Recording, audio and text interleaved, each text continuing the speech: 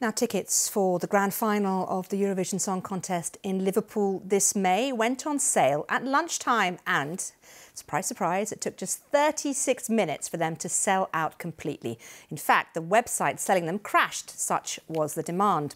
Well, let's speak now to Eurovision fan and journalist Bella Quist, who is in Stockholm. And before we go on, did you get tickets? I did, thanks to a very good friend of mine, thank you Lottie, who managed to get through, whereas I and many others didn't, unfortunately. Oh. There was a very high demand.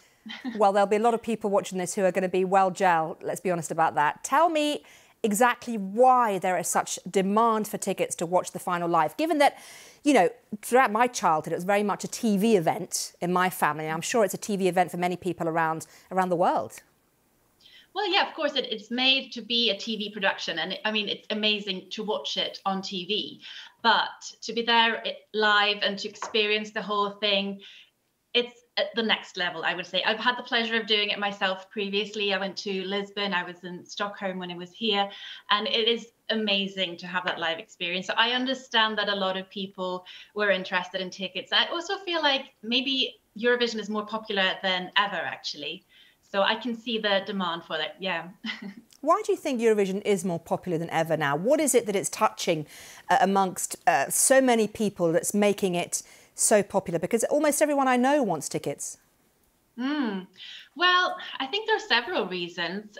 For me, I've been a big Eurovision fan all my life, but I feel like in these times of darkness, when there's a lot of difficulty going on, Eurovision really brings that light and love, and it unites people. I know it sounds cheesy, but it does unite people through that power of music. And I think a lot of people are seeing that. And of course, I mean, via all these social media, TikTok, etc., in the recent years, we've seen a lot of Eurovision stars break through there.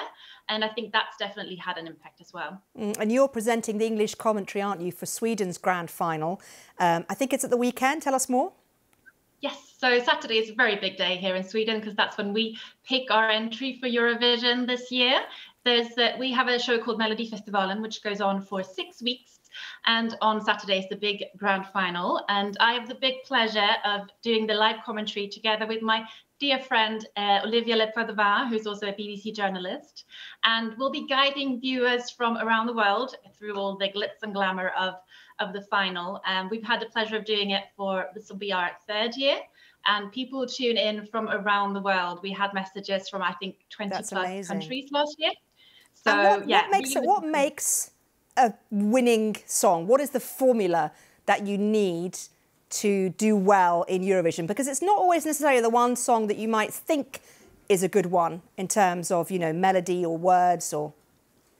Yeah, it's a really tricky one. I mean, every year I sit there looking at the rehearsals and thinking, oh, could it be this? Could it be this? And then it always really comes down to what happens on the night, the magic of that final night. Of course, you need an entry that really stands out and grabs the audience, especially through the screen. So it's difficult to pinpoint what it is, but something that really grabs people's attention and their hearts and, again, unites them in their love for the song. So yeah, it's difficult to pinpoint what exactly it is, but it's magic, whatever it is. It's a kind of magic, as Freddie Mercury used to say. Yes.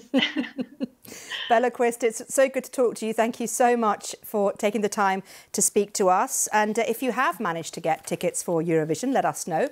You can email us or you can tweet me. I'm at BBC Mariam. If you're interested in looking at any of the stories you've been watching here on the BBC, you can go to our website. As always, it's bbc.co.uk/news.